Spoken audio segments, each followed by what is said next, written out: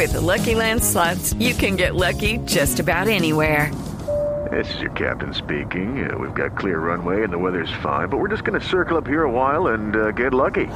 No, nothing like that. It's just these cash prizes add up quick. So I suggest you sit back, keep your tray table upright, and start getting lucky. Play for free at LuckyLandSlots.com. Are you feeling lucky? No purchase necessary. Void where prohibited by law. 18 plus terms and conditions apply. See website for details. Luna Blue.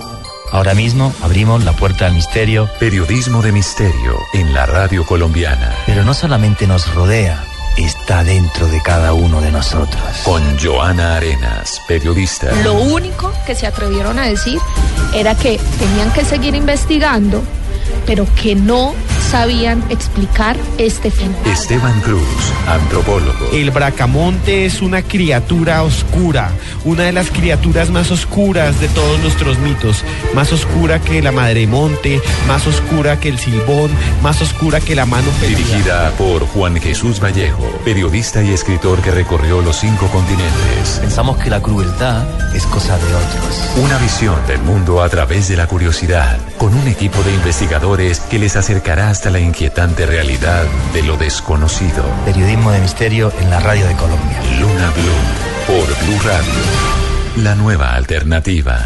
Los contenidos emitidos en este programa son opiniones de las personas que participan en él.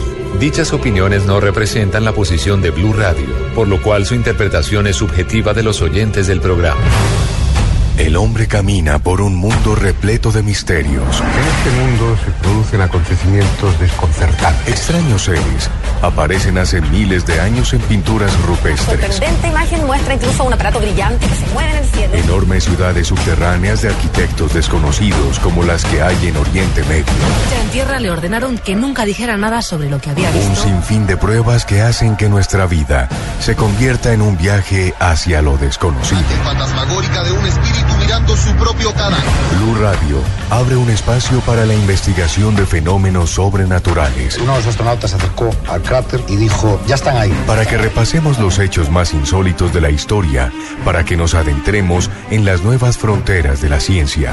Formado por un equipo de periodistas que les llevará hasta lo inexplicable. Luna Blue, periodismo de misterio en la radio colombiana. Luna Blue, por Blue Radio.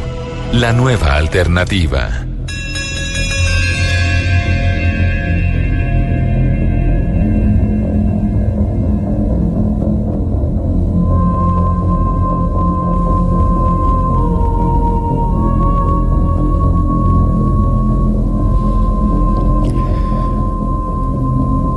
Lo vemos en televisión, lo leemos en los periódicos y pensamos que está lejos de nosotros, que no nos afecta, que podemos tener una vida normal y que el mundo camina por un lado y nosotros, nuestra vida, nuestra familia, deambulamos por otro. Hace poco las imágenes del Bronx impactaban a toda Colombia. Después de cuántos años de Bronx, se acabó con el Bronx, ahora 5 huecos, aquí en Bogotá, pero en Cali, en Medellín, en Bucaramanga. Cada ciudad tiene su infierno. Y muchas veces cada país su purgatorio. Un infierno y un purgatorio por los que se puede caminar. Donde viven seres humanos exactamente igual que nosotros. Miles de vidas truncadas por la droga, por la violencia, por la miseria. Y allí se crean niños y niñas. Pensamos que el día de mañana serán mendigos, pero su vida no nos afecta. En la sociedad que nos rodea, continuamente se crea ese círculo vicioso, terrorífico. Miseria, la miseria engendra violencia, la violencia odio, y el odio más miseria y más violencia. Y no es solo Bogotá o Colombia, es todo el mundo, y sin embargo miramos para otro lado. Esta mañana estaba leyendo, por ejemplo, un artículo, un país entero olvidado, Eritrea. Simplemente por intentar salir, te dan un tiro en la sien. No se respetan los derechos humanos. Un presidente alcohólico, que al parecer además abusa de mujeres y hasta de menores. ¿Qué hacen las Naciones Unidas? ¿Qué hace el mundo? Mirar para otro lado. Y me vienen a la mente otros países. Por ejemplo, Sudán. Etnias enteras completamente aniquiladas, como los famosos guerreros Nuba. Su único pecado, ir en taparrabos casi desnudos en un país musulmán. Miles y miles de muertos y miles de desplazados. ¿Qué hizo el mundo? Mirar para otro lado.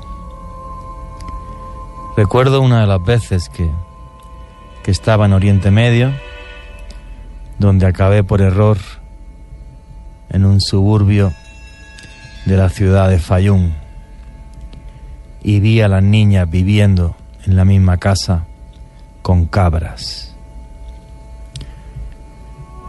Todos los lugares de miseria solo engendran violencia. Aquellas niñas que yo vi en aquella casa con las cabras en Fayum, si alguien les habla de que la gran verdad es el Corán y que hay que luchar y que hay que hacer una guerra santa, os aseguro que asesinarán, que matarán, que se pondrán un cinturón bomba y que causarán muchísimos muertos.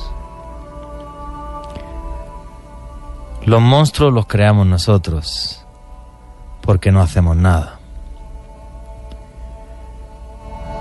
Y no solamente es un problema mundial, sino que además cada uno de nosotros, está en cada uno de nosotros actuar.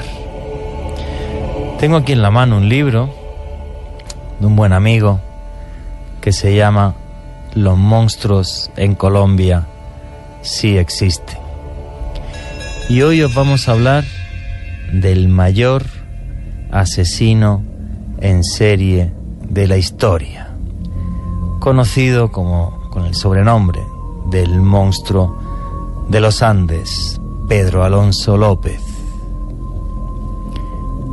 Violó y asesinó más de 300 niñas. Hoy que tenemos aquí expertos, psicopatólogo forense, psicólogo forense, veremos hasta qué punto este tipo de monstruos nacen o también se hacen, porque todos y el mundo siempre miramos para otro lado. Buenas noches, lunáticos. Mi nombre es Juan Jesús Vallejo. Los que me queráis seguir en redes, @Juan G. Vallejo, el Twitter de este programa, @Luna Blue Radio. Abrimos ya la puerta del misterio para Bogotá, Barranquilla, Neiva, Villavicencio, Cartagena, Cali, el eje cafetero, Medellín, Boyacá, el norte del valle. En una noche donde el misterio recoge tintes oscuros, la mente criminal y hasta dónde puede llegar. Queremos bucear en esta historia, en la de Pedro Alonso López, el monstruo de los Andes, pero también para que todos reflexionemos sobre nuestra vida misma, sobre la gente que nos rodea y sobre lo que día a día nuestros actos hacen a nuestro alrededor. Una noche en la que caminaremos entre sombras y en la que quizás os aterremos, pero repito, también una noche para reflexionar. Todas las preguntas que tengáis, como siempre, en el numeral Luna Blue, en el hashtag Luna Blue. Tenemos un psicólogo forense, tenemos al autor de Los monstruos en Colombia si existen, que está aquí todos los días, no es nada nuevo, Esteban Cruz Niño, el libro de Grijalbo, un libro que salió en Colombia y además también se publicó en infinidad de países. Así que por favor, todas vuestras preguntas en numeral Luna Blue. Y también os quiero recordar antes de empezar que los días 2 y 3 de septiembre doy un taller de periodismo de misterio en Medellín, que esto es lo que hacemos aquí, periodismo de misterio. Los que queráis información, simplemente entrar en mi Twitter en @JuanGVallejo y ver el tweet que está fijado. Yorana, buenas noches, ¿cómo estás? Buenas noches, Juan Jesús, muy bien. Hoy la historia es bastante cruel, es triste, es aterradora, pero cosas como estas obviamente tenemos que contarlas. Personas como estas, historias tan crueles, pues no pueden pasar desapercibidas. Además, porque todavía queda mucho pendiente. Las víctimas aún están sin reparar, además, y eso es quizás lo más cruel de todo. Y el mayor misterio que envuelve esta historia: ¿dónde está Pedro Alonso López? Sí, señor. Porque es posible que esté en la esquina de al lado de nuestra casa. No está en la cárcel el mayor asesino en serie de la historia. Ese misterio, además, como siempre, de cómo puede llegar la mente humana a tan nivel de depravación, y si algún día podremos curarlo, o simplemente este tipo de monstruos estarán con nosotros por toda la eternidad. Esteban Cruz, buenas noches, ¿cómo estás? Muy buenas noches, Juan Jesús. Gracias por haberme mencionado y haber mencionado Los monstruos en Colombia sí existen, que es el libro que yo duré investigando durante 2 años, y en sus páginas se ve reflejada la historia de los principales asesinos en serie colombianos. No solo Pedro Alonso López, sino también ahí está la historia de Garavito, la historia de Manuel Octavio Bermúdez, que era llamado el monstruo de los Cañaduzales, para los que nos escuchan en Cali, en Palmira. También está la historia del doctor Mata, que tuvo una novela de televisión en la que yo ayudé un poco a contextualizar históricamente durante la producción.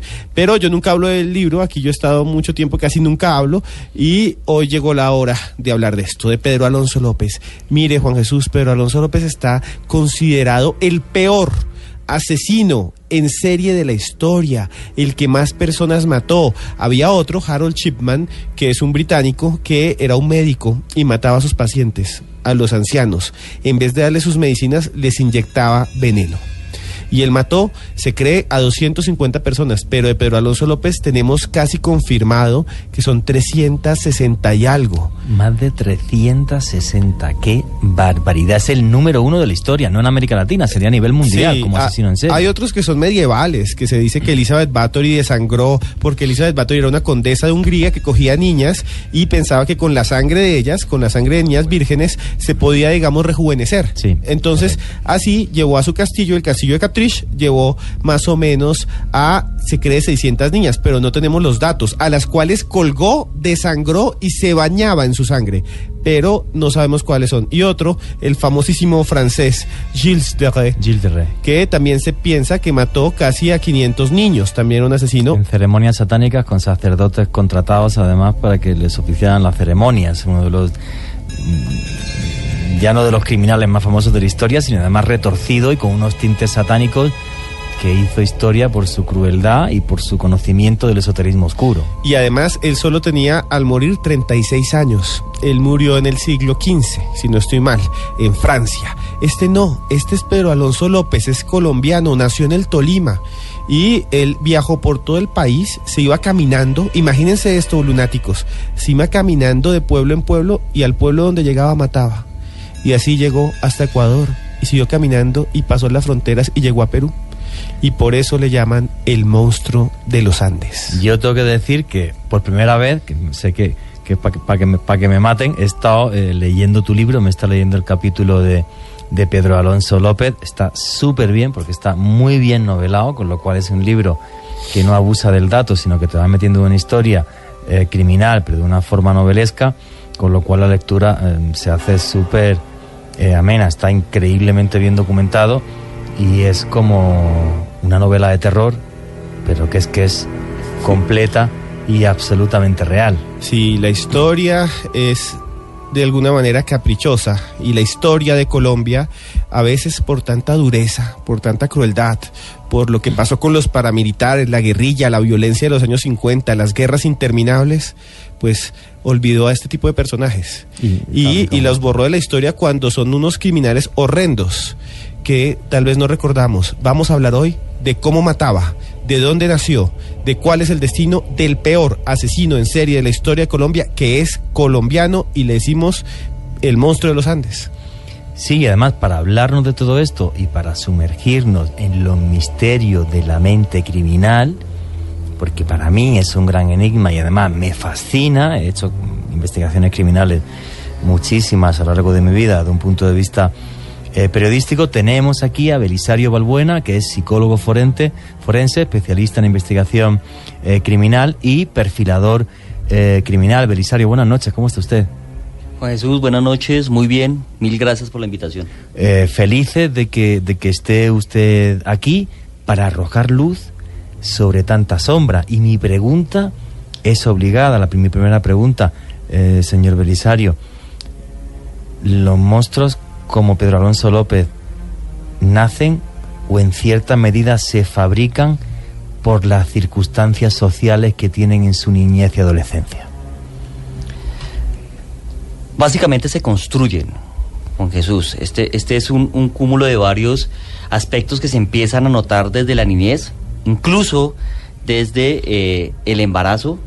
Sí, si recordamos, pues, en el caso de Pedro Alonso López, es el séptimo de 13 hijos de una familia bastante grande, de una mujer que al parecer se dedicaba a la prostitución, donde en sus comienzos empieza a tener bastante maltrato, abandono, incluso en algún momento, dice la historia que hacia la edad de los 8 años sufre también abuso sexual, que son componentes y caldo de cultivo que empieza a crear el monstruo en el que posteriormente se llegó a convertir Pedro Alonso López.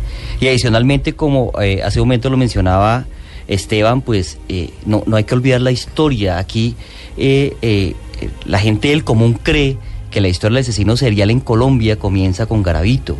Y no, antes de Garavito hubo otros más. Y incluso llegó a ser el más prolijo, no solamente en Colombia, sino que si analizamos el ranking a nivel mundial, vamos a encontrar que el número de víctimas, Pedro Alonso López, lamentablemente para nosotros, vergonzosamente para nosotros, sigue ocupando el primer puesto en ese sentido. No, es una historia realmente terrorífica, ¿no? O sea, y qué buena frase la que ha dicho usted, se construye. O sea, en el sentido de que quizás él, aunque hubiera nacido en la mejor familia del país, tenía un problema mental, una psicopatía, o usted no lo describirá obviamente, pero yo de eso sé muchísimo menos que usted, pero en un caldo de cultivo adecuado es como si a una semilla uno le pone agua y entonces sale ese monstruo tan tremendamente terrorífico. Esteban Cruz, ¿cómo es la infancia de Pedro Alonso López? ¿Cómo es ese caldo de cultivo para este ser tan realmente terrible? Sí, Pedro Alonso nació realmente en una población que se llama Santa Isabel, en el Tolima. Es un lugar que era inaccesible por mucho tiempo y que vivió la violencia liberal conservadora. Allí pasaban cosas terribles. No sé si Juan Jesús lo conoció en Colombia, la guerra de baja intensidad o la guerra clandestina entre liberales y conservadores, que se dio en los años 40, la época en que él nace. Y ahí, entonces, en los campos, el papá era liberal y lo matan. Y él es de apellido López por la mamá, ella se vuelve a casar. ¿Qué pasa con esto? Que es que imagínense que esa zona se vio afectada por bandoleros. ¿Y sabe qué hacían los bandoleros? Llegaban, por ejemplo, a un lugar, a una finca donde habían algún enemigo y los mataban de las formas más crueles, sádicas y con sevicia para asustar a todos los demás. Y ahí es famoso que se construye un imaginario de la violencia como la corbata colombiana. La corbata colombiana es que lo degollaban, le cortaban el cuello y le jalaban la lengua, y el cadáver quedaba como si tuviera una corbata, pero era la lengua. Sacaban la lengua por la tráquea. Sí. Había otra que era el corte de franela. El corte de franela es que le quitaban la cabeza como si fuera una especie de camiseta, le bajaban la piel y la piel del cuello se convertía como en un cuello de camiseta y estaba un cadáver decapitado. Y el más horrendo de todos, que incluso hay fotografías, Blunáticos, si conocen historias de estas, por favor, con el numeral Luna Blue. El más horrendo de todos los cortes que vivió la familia de Pedro Alonso López, o que debió vivir en su entorno, era el corte de florero. Cogían un cadáver, le cortaban la cabeza y por el hueco que dejaba el cuello le metían sus brazos y sus piernas. Ese era el corte de florero. Ese fue el mundo en que nació Pedro Alonso López, y debido a esa violencia tuvo que huir y llegó al Espinal. Y ahí fue donde se crió, en el Espinal, Tolima. Un saludo a todos los de allá, en medio de los años 50 colombianos. Pero claro, a mí la pregunta que me surge además para el señor Belisario Balbuena, vamos a ver. Un niño de 5, 6, 7 años nace en ese ambiente, una guerra que ni a él ni le va ni le viene, entre paramilitares y entre conservadores y liberales, y ve esos crímenes tan horrendos que está describiendo Esteban Cruz, y lo que hace es que, digamos, incorpora la violencia, la humaniza o, digamos, la enfría para que sea parte de su psicología, de su psique. O sea, porque tú te crías con eso y yo creo que o te vuelves loco o simplemente lo ves y lo que voy a decir es horrible, casi como una cosa normal. O sea, un niño puede llegar a eso. Además, la crueldad de los niños tremendamente famosa, porque cuando se está formando una mente humana, claro, o sea, donde se está inculcando el concepto de lo que está bien, de lo que está mal, cuando se está formando la parte frontal del cerebro, que es donde están nuestras limitaciones, tú naces rodeado de eso y tienes todas las papeletas, no sé si para ser un psicópata, pero a la más mínima oportunidad sí ejercer una violencia, digamos, de una gran importancia. Mira, Juan Jesús, tú lo estás describiendo muy bien. De hecho, estamos ante un niño con una edad donde el modelo de aprendizaje, o el método de aprendizaje es precisamente por modelamiento y por imitación. Es decir, él empieza a tener ciertos modelos en ese momento que eran de violencia, ¿sí? No tenía como tal incluso una figura paterna, había ausencia de esa figura paterna, era mamá quien también ejercía el tema del poder, del control, ¿sí? Adicionalmente del maltrato que le proporcionaba. Seguramente él fue testigo de varios eventos de violencia como tal, y por un efecto vicario de observación, de imitación, precisamente los replica, los introyecta, empieza a sentir ese odio y esa, yo diría más una deshumanización, ¿sí? Esa frialdad precisamente hacia el dolor de los demás. Hace como muchos de los asesinos seriales o el perfil del asesino serial, y es empezar a ponerse a prueba y a practicar precisamente esa deshumanización o esa falta de empatía con la agresión a animales, a mascotas, y eso está dentro de la historia precisamente de Pedro Alonso López, que asesinaba, o mejor aún, que ultimaba animales pequeños con los cuales practicaba precisamente esos aspectos de sadismo, donde eso hace que alimente esa falta de empatía y de sentir precisamente conmiseración por los demás. Señor Belisario, esa falta de empatía y deshumanización, como usted bien ha calificado, ¿sería un mecanismo de defensa de la psique? Es decir, vivo rodeado de tanta violencia que o lo deshumanizo o me vuelvo loco. Sería una cosa así, o sea, decir, o esto lo deshumanizo y lo veo como si fuera un teatrillo, por decirlo de alguna forma, o si lo llevo a mi parte emocional, no, o sea, enloquezco y me vuelvo loco, o sea, sería una cosa tremendamente inaguantable, imagino, o sea, no se puede aguantar. Es posible, sin embargo es un mecanismo de defensa patológico, ¿sí? Porque es el único contraste que él tiene. Él no tuvo el contraste del cariño, del afecto, ¿sí? De la caricia, del perdón. Fue lo único que él vio y fue precisamente lo único que imitó. Y es que precisamente ahí entra mucho en juego la relación que él tenía con su madre. Era una relación bastante fuerte, una relación llena de violencia. Se cuenta que la mamá no solamente era agresiva con él, sino con el resto de sus hermanos, que eran muchos, creo que 11, nombraba Belisario al inicio. Pero hay un punto, cuando él tenía 8 años, que considero yo que es el punto donde explota toda esa crueldad de Pedro Alonso, y es cuando llega su madre a la casa y lo encuentra de alguna manera tocando a una de sus hermanas. ¿Qué sucede ahí, Belisario? ¿Cómo es ese encuentro y qué pasa después? Porque realmente es lo más cruel y quizás ese es el punto de desequilibrio de este señor. Bueno, aquí hay un tema interesante de analizar, y es ese manoseo que él le hace a su propia hermana. No es una ocurrencia como tal de él, digamos. Esto ocurre porque con antelación él ya ha sido víctima precisamente de actos abusivos en su contra, que él aprende que tergiversan su sexualidad. Por eso posteriormente él se convierte en un asesino serial sexual. Ese tema de la sexualidad lo sigue expresando en su adultez, pero acá cuando lo empieza a expresar y lo hace con su propia hermana, pues la mamá lo castiga de una manera brutal.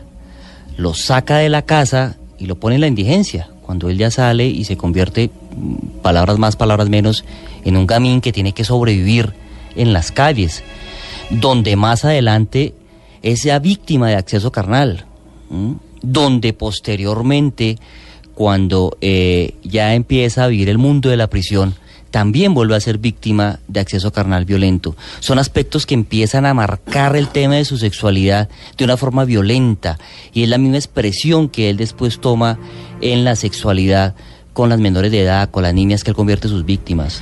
Esteban Cruz, porque cuando me estaba mirando tu libro, Los monstruos en Colombia sí existen, es como si hubiera dos versiones de su infancia, de la que él parece ser que comenta y la que habla la madre, ¿no? Que es como que me imagino que la madre, claro, obviamente no va a contar algo así, ¿no? O sea, pero ¿cómo son esas dos versiones o ese enfrentamiento? Sí, él está en el Espinal cuando es niño, y allá en ese pueblo, que es un pueblo que es muy bonito, en ese lugar, allí, la mamá lo empieza a castigar muy duro. Y dicen que lo amarraba a un árbol y le prendía fuego en los pies. Él mismo lo dice. Los mismos hermanos dicen es verdad. Qué barbaridad. Incluso los vecinos. A día de hoy hay vecinos que decían, sí, esta señora era una salvaje. Lo amarraba y le colocaba debajo de las uñas, dicen los vecinos, fósforos, y se los prendía en un árbol, porque decía que él tenía el diablo adentro. Wow. Eso eran las palabras que decía la señora que su madre estaba al frente. Benilda. Y resulta que él dice exactamente eso, pero dice además que ella era prostituta, lo que sí ha sido negado por muchas personas. Entonces ahí también está la imagen que tiene de la mamá como un ser maldito, que él va construyendo maligno de todo ese maltrato, y por eso también inventa cosas. Hoy vamos a escuchar la voz de Pedro Alonso López en poco tiempo, y ustedes van a ver cómo hay un montón de desconexiones. Es como si estuviera Cantinflas hablando, y ahí en el fondo hay verdades. Entre tanta cháchara y tanta mentira y tanta basura que habla, hay realidades. Después de que esta señora le pegó el castigo más grande porque estaba manoseando, abusando de su hermana, él se vino caminando hasta Bogotá. Andando hasta Bogotá. Desde el Espinal, se vino caminando hasta Bogotá, y acá en Bogotá se fue a vivir, como decía Juanje al comienzo, en una especie de Bronx. ¿Con cuántos años hizo eso? Ahí tenía 8 años, más o menos. Y se vino a vivir aquí a Bogotá y vivió y creció en la calle. Se dedicó a robar cosas pequeñas para sobrevivir, a mendigar. Y lo que le pasó fue terrible. Escuchen esto, vivía en un parche con varios otros gamines, y ahí tenía una niña que le decía Pelusa y otra más que eran como las amigas. Afortunadamente afortunadamente en nuestro país ya no tenemos tantos grupos de niños en la calle, pero antes habían cantidades. Y una noche llegó un carro, se paró al frente de ellos, les dijo que les iba a dar comida y según Pedro Alonso López se llevó a las niñas. Y eso lo marcó porque era su única amiga. Y después diría que quería volver a conseguir niñas amigas, pero a estas las iba a violar y las iba a matar. Es como si gota a gota de violencia, de crueldad, su mente fuera enfermando hasta un punto terrorífico. Y es que claro, o sea, yo me quiero imaginar un niño de 8 años que toca a su hermana, que fue víctima de abuso, que llega hasta Bogotá andando y se cría en la calle con niños cuya circunstancia tampoco sería mucho más acá o mucho más allá, pues complicado salir de ahí. Mi pregunta es, señor Belisario, cuando tenemos una mente así infantil, en ese caldo de cultivo de violencia, si se le hubiera cogido en la calle servicios sociales con 8, 9, 10 años, ¿hubiera sido recuperable? Sí. ¿Hubiera sido recuperable? Sí, sí se habría podido recuperar, ¿sí? Las teorías sobre la personalidad dicen que los seres humanos tenemos cambios importantes en la personalidad, no en el carácter que ya viene heredado, sino en nuestra personalidad, más o menos hacia los 30 años de edad, ¿sí? Lo que se haga después ya no sirve. En realidad, después de como tú eres a los 30 años, con lo que tú tengas a los 30 años, es muy difícil generar cambio. Sí, puede haber circunstancias de situaciones muy fuertes que se vivencien emocionalmente fuertes, trágicas, que cambien algunos aspectos de la personalidad, pero ni con terapia, ni con consejos, ni con cambio de contextos se va a generar esos cambios importantes. Entonces, si estamos hablando de un niño de 8 años, 10 años, que lo hubiera tomado servicio social, que adicionalmente lo hubiera colocado en un contexto de afecto, de cariño, de otro tipo de modelamiento, seguramente hubiera habido algo de cambio en él y seguramente su personalidad habría sido diferente. Inclusive podríamos hablar de este tipo de personalidades que, a pesar de haber sufrido situaciones duras en su infancia, cambian y deciden ser bondadosas y deciden ser útiles en la sociedad. Pero pues lamentablemente eso no ocurrió con Pedro Alonso. No.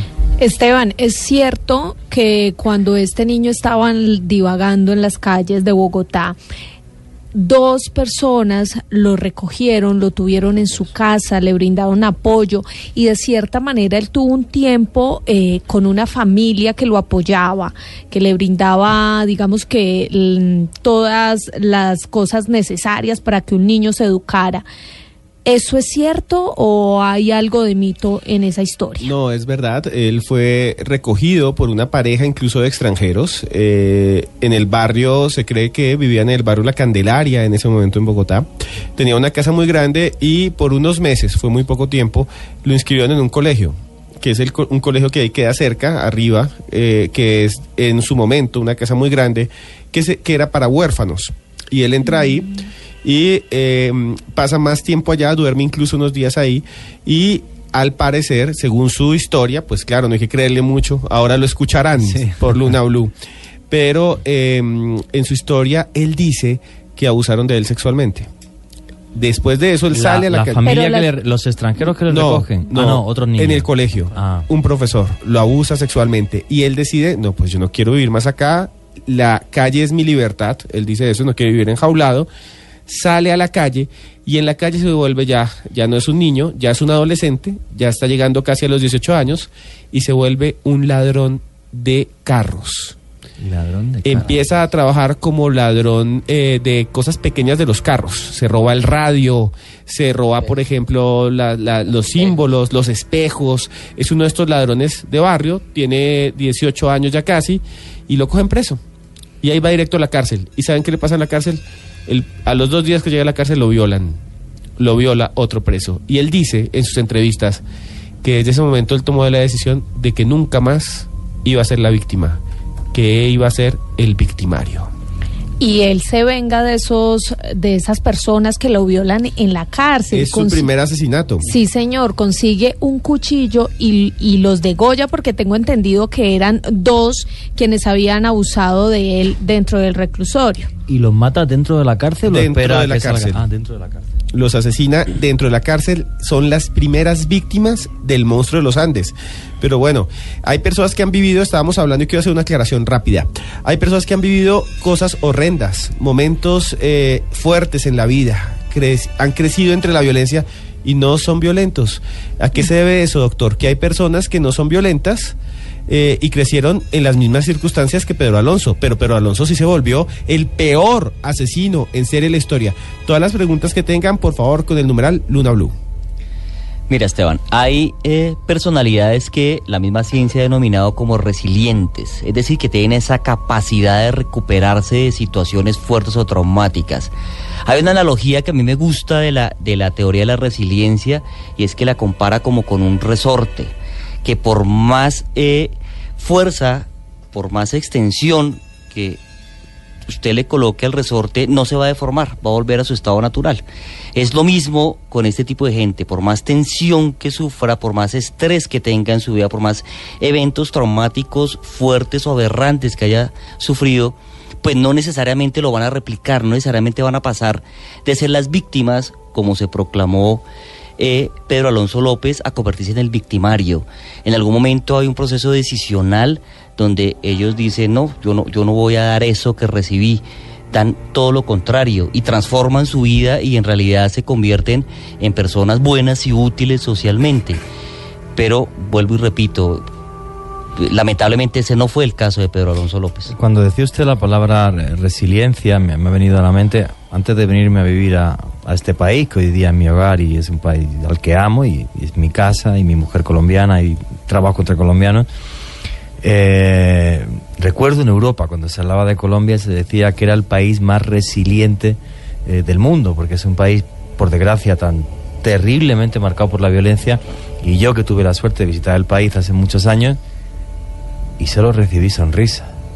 Y es una cosa que como extranjero te impacta, ¿no? Esa bipolaridad que se puede llegar a vivir en este país, ¿no? Donde la gente es tremendamente amable. Entonces me acordé, ¿no? Conforme lo estaba comentando, ¿no? Y me alegra mucho que la sociedad colombiana, aunque ha pasado momentos tremendamente malos, y obviamente como cualquier sociedad del mundo hay muchas cosas por mejorar y siempre habrá cosas por mejorar, pero que sí es parte del alma de este país esa resiliencia y esa capacidad de sobreponerse a todas las cosas malas que por desgracia han sucedido aquí. Sí, yo quería decirles a todos los lunáticos que todas las preguntas que quieran sobre asesinos en serie, sobre el Monstruo de los Andes, que le quieran preguntar al doctor Belisario o a mí, con el numeral Luna Blue, y después de las noticias las vamos a responder. Y además me gustaría que todos pusierais, después de escuchar la voz de Pedro Alonso López, ¿qué opináis de él? Justo cuando escuchemos la voz y las declaraciones de Pedro Alonso López, que nos pongáis con numeral Luna Blue si miente, no miente, si atisbáis crueldad, si hablaseis con él y diríais, es que no me lo podría imaginar. Yo estoy deseando escuchar esa voz.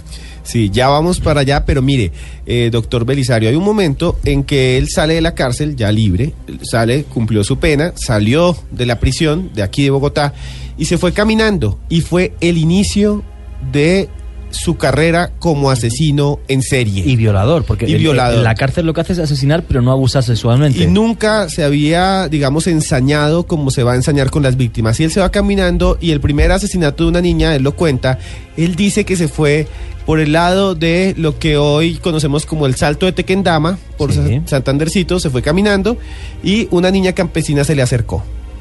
Él la miró y le dijo, venga para acá más cerca, que le quiero dar un dinero para que me acompañe porque estoy perdido, y la lleva hasta un lugar donde le rompe la ropa, la viola y la mata. Y la mata a golpes en la cabeza, con piedras. Y él dice que sintió tanto placer, y esto es muy común en los asesinos en serie, como Andrei Chikatilo. Sí, el carnicero de Rostov. El carnicero de Rostov. Todos estos asesinos, Ted Bundy, un asesino horrendo norteamericano, el mismo Garavito, todos ellos dicen que sienten un placer increíble al matar Y la mayoría, yo creo, doctor, yo quiero que me corrija, que el 90% de los asesinos en serie del mundo son violadores. Hombres. Sí, hay una correlación muy fuerte entre el hecho de matar y el hecho de acceder carnalmente, de violar. Pero digamos que les genera esa excitación sexual el hecho precisamente de combinar ambos aspectos, y es el poder que tienen sobre la víctima, ¿sí? Es esa dominar, esa actividad de dominar, es lo que les genera ese poder. Aquí vamos a ver algo y analizar algo bien interesante en el caso particular de Pedro Alonso López, y es que después él empieza a mejorar su modus operandi a medida que va a la escalada criminal. Entonces, ese primer homicidio de esta niña que nos acaba de narrar Esteban, después él lo perfecciona y empieza a utilizar la asfixia mecánica, porque se da cuenta que extinguir la vida de la víctima le genera excitación sexual, que ver cómo los ojos de la víctima se apagan le genera ese placer sexual. Una pregunta, señor Belisario, ¿ese primer crimen sería premeditado o fue como que se lo encontró? Iba caminando, vio la chica, vio la oportunidad y de repente su mente hizo ¡pum! ¿Cómo sería eso? Primero fue una fantasía, esto no fue circunstancial, ¿sí? Él lo fantasea. Antes de hacerlo. Claro, él ya tenía la fantasía, sino que las circunstancias se le dan, y como es un sujeto locuaz, manipulador, engañador, pues se le facilita. Aquí hay otro tema, otra situación interesante con la victimología, y yo tuve la oportunidad de estudiarlo con una morfóloga forense cuando hicimos un programa precisamente sobre el perfil de Pedro Alonso López, y es cómo él empieza precisamente a fantasear y a escoger niñas morfológicamente muy parecidas a su propia madre, con rasgos aindiados. Por eso hay una correlación entre ese odio que él siente hacia su madre por el maltrato que recibió, por el abandono, por el abuso del cual llegó a ser víctima, que lo proyecta en las víctimas que él escoge. En la victimología está muy marcada, y si usted empieza a tomar fotografías de esas víctimas va a encontrar ese rasgo común, indígena, indiado, muy similar al de su mamá. Qué fuerte, o sea, era como si en cada uno de esos asesinatos, aparte del placer de dominar y de tener el control, un control que nunca tuvo en su vida, fantaseara con ese sexo y matar a su madre. Terrible. Sí, terrible. Todos los seres humanos tenemos fantasías sexuales. Si no, tendríamos un problema ya psicológico. Pero la mayoría, todos tenemos fantasías sexuales. Usted, lunático, las tiene. Claro. Y no son malas, son parte del ser humano. Son muy buenas. Los asesinos en serie tienen una cosa interesantísima, que ellos antes de matar han fantaseado eso durante años. Lo hacía John Wayne Gacy, que se vestía de payaso, iba a los hospitales a alegrar niños, mientras debajo de la casa tenía 30 cadáveres de niños a los que violaba. Y cuando olía mal, decía, no, es que hay un montón de ratas muertas en el sótano y las tengo que sacar, y un montón de cosas. Ese era John Wayne Gacy, Pogo el payaso asesino. Y este señor es igual, Pedro Alonso López hace lo mismo, fantasea con violar y matar niñas, porque hay una conexión con la madre, y él dice también que quiere recuperar a la niña que le habían robado, a la niña Gamín que la habían robado, a Pelusa, él dice que le hace falta. Pero quiero, lunáticos, que escuchemos la voz de Pedro Alonso López y que después me digan, con el numeral Luna Blue, qué piensan de el peor asesino en serie de la historia. Lo van a escuchar. ¿Piensan que es locuaz? ¿Piensan cómo creen que es después de escuchar su voz? Yo soy la revelación de los seres humanos porque todavía no he procreado una semilla. No hay amor. ¡Que muera! ¡Que muera! Esa fue la voz de Pedro Alonso López. ¿La puedes poner otra vez? Yo soy la revelación de los seres humanos porque todavía no he procreado una semilla. No hay amor. ¡Que muera! ¡Que muera! Soy la revelación de los seres humanos porque todavía no he dejado una semilla. ¿En qué contexto es esta declaración, Esteban? Esto es cuando lo liberan por segunda vez en Ecuador. Él sale y él ya decía cosas así frente a la televisión. Es que va además en plan mesiánico. No, claro, y las fotos, si ustedes ven las fotos en @cruzescribiente y en @Juan G. Vallejo y en @YarenasB, están las fotos de Pedro Alonso, y él posa en las fotos, en la cárcel posa.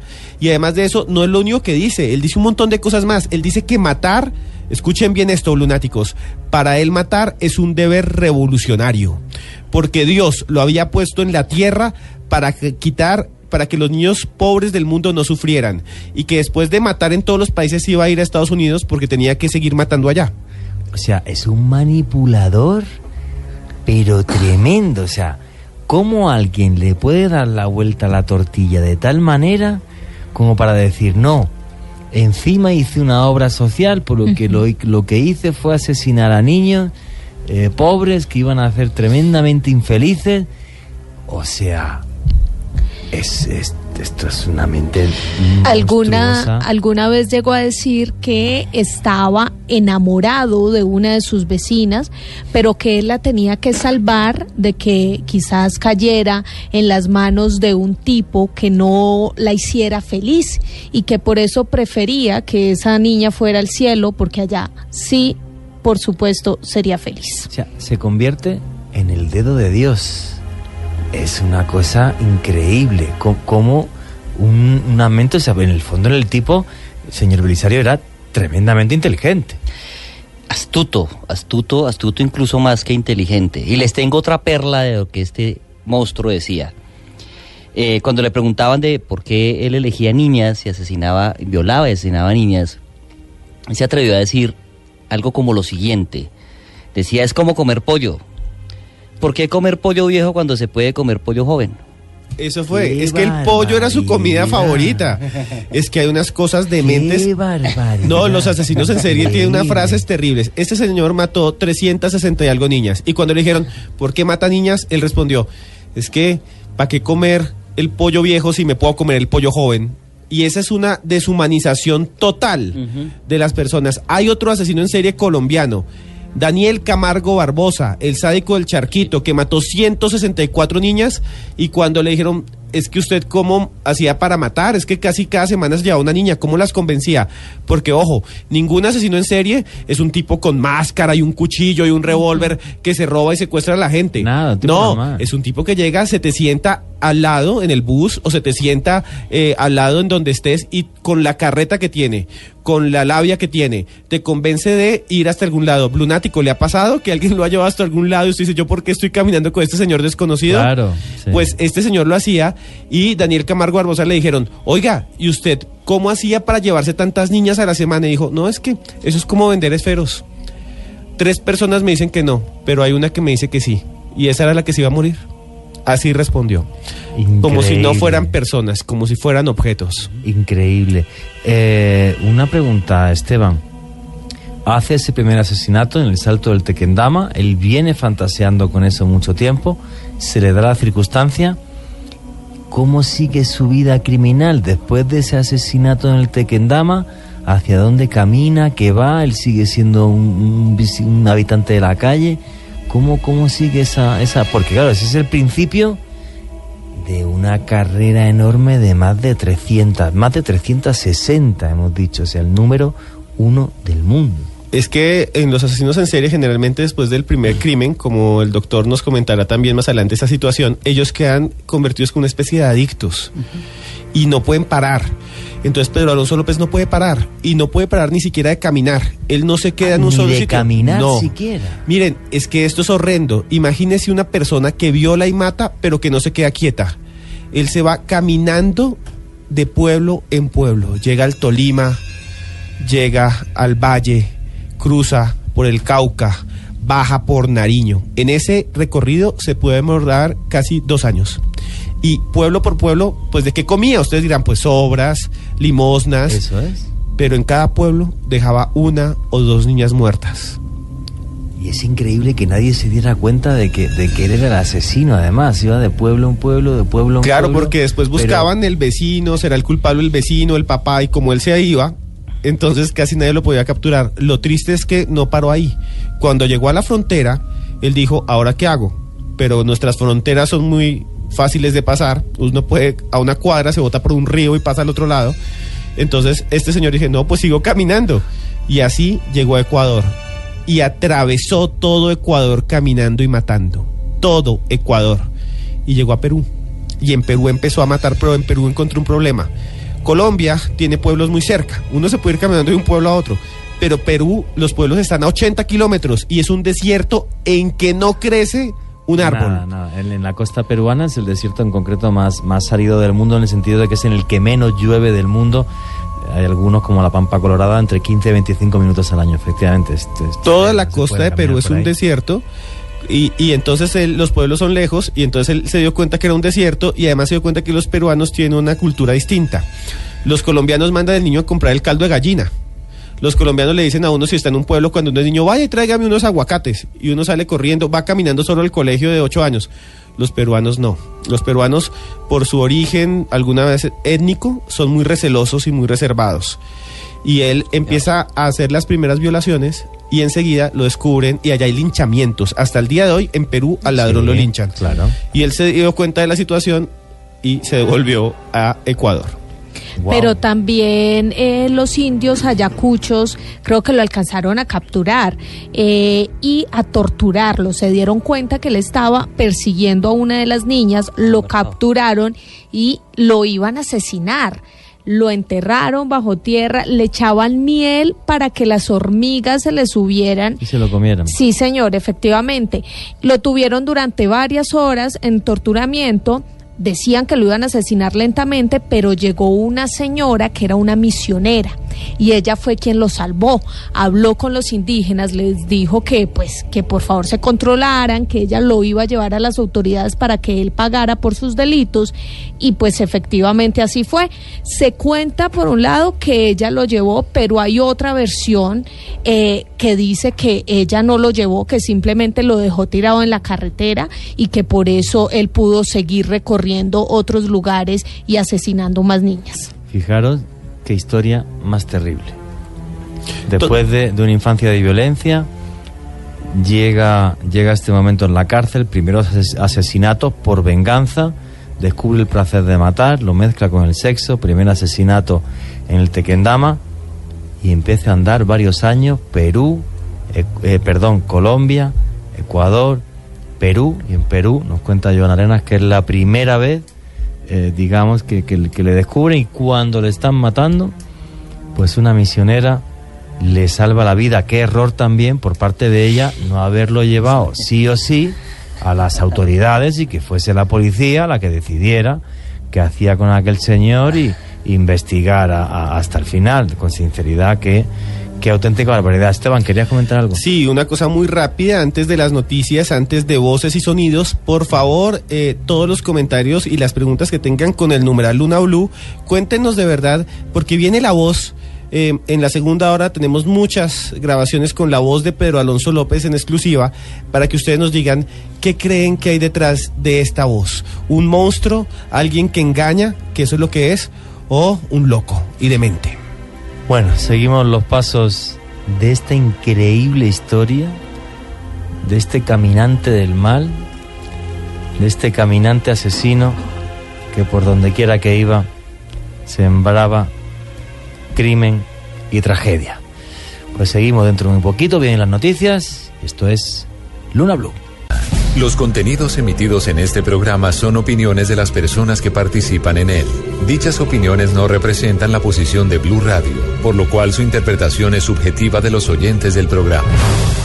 El hombre camina por un mundo repleto de misterios. En este mundo se producen acontecimientos desconcertantes. Extraños seres aparecen hace miles de años en pinturas rupestres. Sorprendente imagen muestra incluso un aparato brillante que se mueve en el cielo. Enormes ciudades subterráneas de arquitectos desconocidos como las que hay en Oriente Medio. En tierra le ordenaron que nunca dijera nada sobre lo que había visto. Un sinfín de pruebas que hacen que nuestra vida se convierta en un viaje hacia lo desconocido. Imagen fantasmagórica de un espíritu mirando su propio cadáver. Blue Radio abre un espacio para la investigación de fenómenos sobrenaturales. Uno de los astronautas se acercó al cráter y dijo, ya están ahí. Para que repasemos los hechos más insólitos de la historia, para que nos adentremos en las nuevas fronteras de la ciencia. Formado por un equipo de periodistas que les llevará hasta lo inexplicable. Luna Blue, periodismo de misterio en la radio colombiana. Luna Blue, por Blue Radio, la nueva alternativa.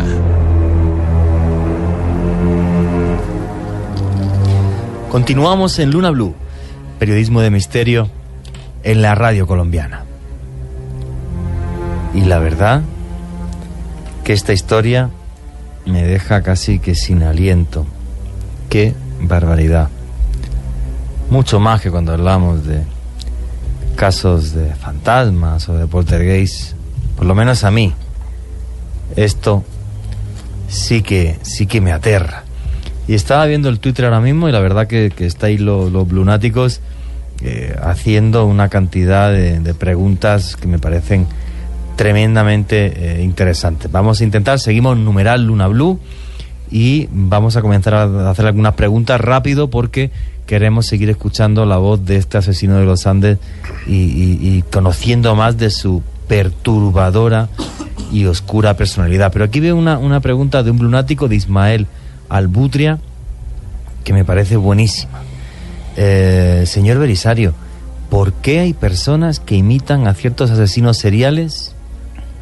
¿Qué les lleva a imitar a otros? O sea, ¿hay personas realmente que ven a estos seres como héroes? Lamentablemente sí, es lo que en la perfilación se conoce como el fenómeno del copycat o del imitador. Sí, hay algunos aspectos con los que se identifican, que tienen como su modelo y empiezan a imitar, bien sea aspectos de su modus operandi, de su firma, es decir, de ese aspecto característico en el homicidio y de la victimología incluso. Pero hay situaciones que convergen entre los dos, es decir, hay aspectos con los que se identifica que efectivamente tienen que ver con la personalidad de ambos. No es que yo imite la personalidad de él, sino que tengo aspectos de esa personalidad macabra, sádica, con los cuales siento esa identificación y por eso mismo los imito. O sea que asesinos que, digamos, se pueden estar formando, o mentes criminales que se pueden estar formando, pueden tomar a personajes como Pedro Alonso López como un referente. Lamentablemente sí. También está Juliet Flores, que dice, cuentan que la psicopatía tiene influencia genética. ¿Estaría bien decir que el psicópata nace o se hace? Hasta la fecha no se ha descubierto un gen de la psicopatía como tal, ¿sí? Se han descubierto algunos aspectos biológicos, neurológicos que predisponen al comportamiento psicopático. Neurológicamente hablando, uno de esos son atrofias en los lóbulos frontales del cerebro, por ejemplo, pero lo que la ciencia y los estudios han indicado es que el psicópata se hace, que hay aspectos dentro de esa primera infancia, dentro del ambiente sobre el cual se forma esta personalidad, que favorece la conducta y el comportamiento psicopático, con esa característica principal que es la falta de empatía, ¿sí? Porque no todo psicópata se convierte como tal en asesino, y mucho menos en asesino serial. Hay muchas expresiones de la psicopatía en esposos, maltratadores o manipuladores. Hay muchas expresiones de la psicopatía en estafadores, en dirigentes de Estado, en fin, en otra serie de sujetos que no necesariamente tienen relación directa con el homicidio y mucho menos con el homicidio serial. Claudia Valencia nos saluda por el programa de hoy, dice que si en los hogares normales, sin violencia, pueden nacer alguno de estos monstruos.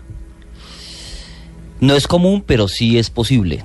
También dentro de la psicopatía y el comportamiento criminal, de manera excepcional se ha encontrado que sujetos que han sido criados en ambientes al parecer sanos, estables, pueden optar por conducta criminal, pueden precisamente un proceso decisional, como decía anteriormente, optar por convertirse en criminales. Sí, hay un caso que tal vez es uno de los más interesantes, de personas que se criaron en familias normales, en familias sin problemas. Uno es el de Jeffrey Dahmer. Jeffrey Dahmer es llamado el carnicero de Milwaukee. Jeffrey Dahmer llevaba niños y jóvenes hacia su apartamento, donde los emborrachaba, les daba drogas y después cogía un taladro y les taladraba el cráneo para echarles ácido por allí, porque quería hacer una especie de zombies a los cuales pudiera abusar y que no se quejaran. Quería tener sus propios objetos sexuales. Y después, como se morían, obviamente, lo que hacía era los descuartizaba, los guardaba en la nevera y todos los días se comía un pedazo. Por eso le llaman el carnicero de Milwaukee. Así se comió a más de 20 muchachos. Y él creció en una familia normal. Pues mire, ahí tiene la respuesta Claudia Valencia. Moncho Varela nos está preguntando, el hecho de coger las niñas y demás, ¿puede ser que tuviera algún tipo de problema de impotencia o no? ¿Pedro Alonso López? No, había dentro de Pedro Alonso una homosexualidad muy fuerte que incluso él en algunas ocasiones negaba. Pero también tenía precisamente esa tendencia pedófila o paidófila, que en realidad es el término más científico, hacia las niñas.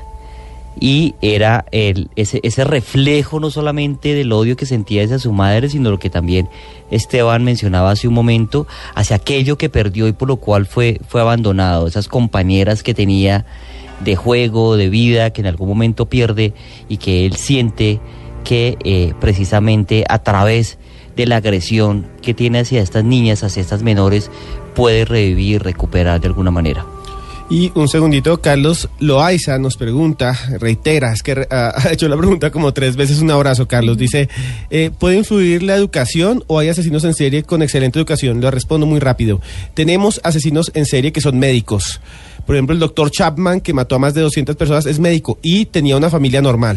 Otro era Ted Bundy, que estudiaba Derecho. Incluso cuando lo capturaron, Derecho y Psicología, ¿no? Las dos. Cuando lo capturaron, Ted Bundy se representó a sí mismo, fue abogado, él mismo se defendió en el juicio, y hay momentos en el juicio en que el juez le dice, usted es el mejor abogado que yo he visto en mi vida, pero es un asesino. Wow.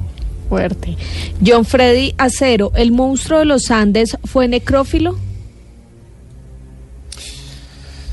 No sé, es que el monstruo de los Andes violaba y mataba dentro de los cañaduzales. El monstruo de los Andes, no, perdón, en el campo. Y generalmente dejaba el cuerpo con piedras, aunque dormía con ellas, pero después no volvía a abusarlas. Vale. O sea, es que hay 2 tipos de asesinos en serie, muy bien. Hay unos que son necrófilos, que matan y siguen violando el cadáver. Ese es Jeffrey Dahmer, por ejemplo, que mata y después dura con el cuerpo hasta que se empieza a podrir. Él mismo dice, ya no lo puedo seguir abusando porque se está pudriendo, entonces también los mete en ácido y los esconde al comienzo, antes de comérselos. Este otro, que es Pedro Alonso López, él no lo hace. Él simplemente viola, mata y se va. Y las deja ahí debajo de piedras, generalmente, o de periódicos viejos. Está Jonathan Alexander, que le envía saludos al profesor Belisario y le pregunta si cree que es necesaria la creación de un grupo especial dedicado a la detección de asesinos en serie. Bueno, gracias Jonathan por el saludo y por la pregunta. De hecho, hay ya en Colombia un grupo, o 2 grupos, uno que pertenece al Cuerpo Técnico de Investigación de la Fiscalía y otro que está anudado a la DIJÍN de la Policía Nacional, que trabaja en el tema de la perfilación criminal. Es incipiente porque pues todavía estamos aprendiendo también sobre el terreno y no podemos copiar de manera literal los modelos norteamericanos que de alguna manera han sido escuela, porque pues acá hay algunas variaciones también por nuestra geografía, por nuestra cultura, pero ya existen estos grupos que han estado trabajando en estos temas y que han permitido de alguna manera perfilar, capturar algunos asesinos seriales, entre ellos la perfilación que se hizo con el monstruo de Monserrate, entre ellos la captura que se hizo con el monstruo de Tenerife, por ejemplo, que era un sujeto que acostumbraba a asesinar mototaxistas. Y algunos otros que seguramente y lamentablemente en un futuro aparecerán. También está por aquí Don Apestoso y pregunta, ¿se puede considerar un enfermo mental o un hombre con un trauma de niñez camuflado en un ser salvador para justificar sus muertes. Más lo segundo que lo primero. Sí, estos no son enfermos mentales en el sentido de que sean esquizofrénicos o aquellos que tengan alucinaciones, como en algún momento de manera manipuladora tratan de justificarlo, de decir que es alguien que les habla y les ordena asesinar. En realidad tienen más un trastorno en su personalidad, que es el trastorno antisocial de personalidad, o lo que también se conoce como psicopatía, que es lo que está en el trasfondo de su estructura de personalidad, pero no es una enfermedad mental como tal. Si ya nos vamos al campo jurídico, significa esto que son sujetos totalmente imputables, es decir, que tienen conciencia de lo que hace, que lo planifican, que saben que hay conciencia moral de alguna manera. Por eso precisamente lo hacen a escondidas, por eso esa conciencia forense les permite ocultar el cadáver, no dejar huellas. Por eso, dentro de lo que estamos hablando acerca de Pedro Alonso López, este es un asesino nómada, y los asesinos seriales nómadas no solamente son los más prolíferos, sino que también son los más difíciles de capturar, porque ese perfil geográfico es bastante extenso. Algo similar hacía Ted Bundy. Ted Bundy casi que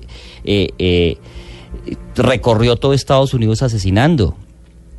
Este monstruo que estamos analizando el día de hoy no solamente se recorrió parte del país, sino de 3 países de la cordillera de los Andes. Pero ya vamos a seguir con las preguntas que nos están inundando con el numeral Luna Blue. Por favor, sigan preguntando todo lo que quieran, se los vamos a responder. Pero también quiero que escuchen la voz de el monstruo de los Andes y que nos diga qué piensa. ¿Es una persona cuerda? ¿Es un demonio convertido en ser humano?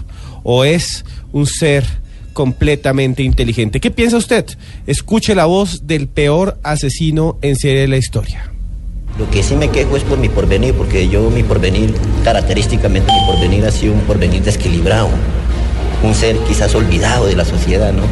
Un ser que casualmente no estaba en contacto con ciertas sociedades, porque yo me he mostrado una persona con ciertas influencias y casualmente, en pocas palabras, el silencio es sabiduría, ¿no? Y más que cuando el hombre no tiene un espíritu, digamos, evolucionado como para ponerse en contacto, para buscar un porvenir, quizás como para salir del bajo mundo en que se haya uno revuelto, ¿me comprende?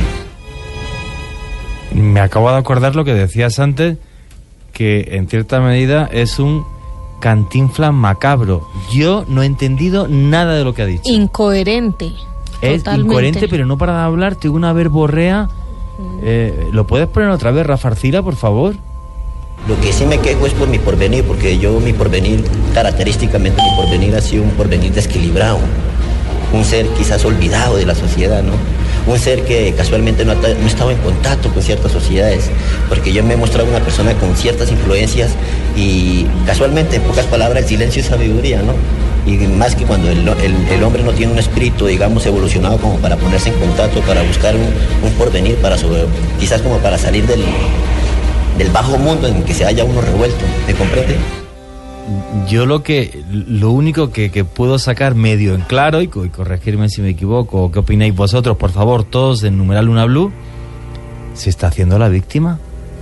Se está haciendo la víctima de, efectivamente, le echo la culpa a la sociedad, que en cierta medida tiene razón, también tiene culpa la sociedad, como decía antes el señor Belisario, el psicólogo forense. Claro, es verdad, a lo mejor si lo hubieran cogido con 10 años un servicio social no hubiera acabado como acabase, pero no, o sea, ya hasta ese punto de este victimismo, a mí casi es que hasta me indigna, no sé qué opináis los lunáticos, porque es un manipulador terrorífico, no sé qué opináis, Joana, Esteban. Yo sí le quisiera preguntar a Belisario es, ¿qué podemos detectar ahí?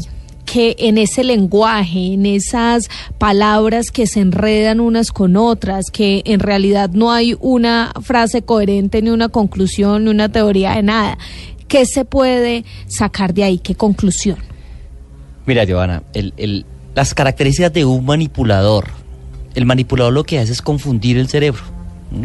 Y eso es precisamente lo que este sujeto logra con facilidad. Decir varias palabras no hiladas en una frase que lo que hacen es confundir y decir, bueno, ¿este tipo qué está diciendo? O lo que está diciendo, bueno, pues sí parece, pero no.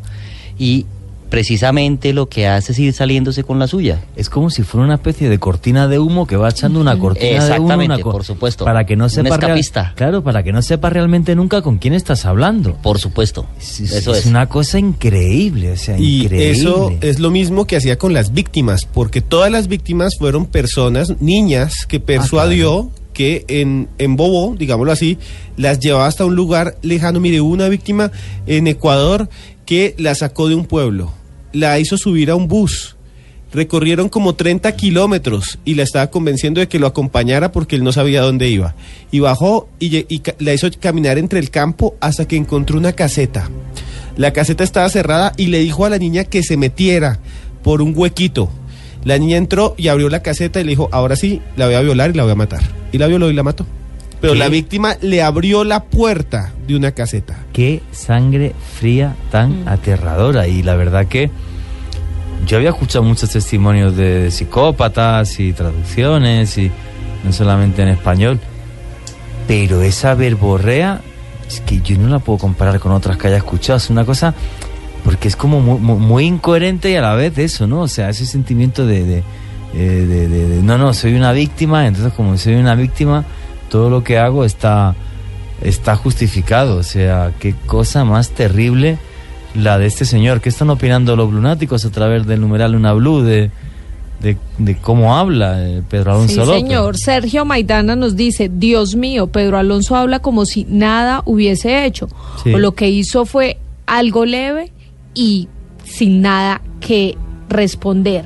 Amigos de Luna Blue, este tipo habla incoherentemente, pero de manera fluida. Sí, tiene razón Jesús. O sea, tiene razón, es incoherente, pero es fluido. O sea, como Cantinflas. Sí, es tremendamente fluido. Es una de las cosas, una de las connotaciones que me ha sorprendido mucho. O sea, todo incoherente, pero no deja ni un espacio, ni un segundo entre palabra y palabra.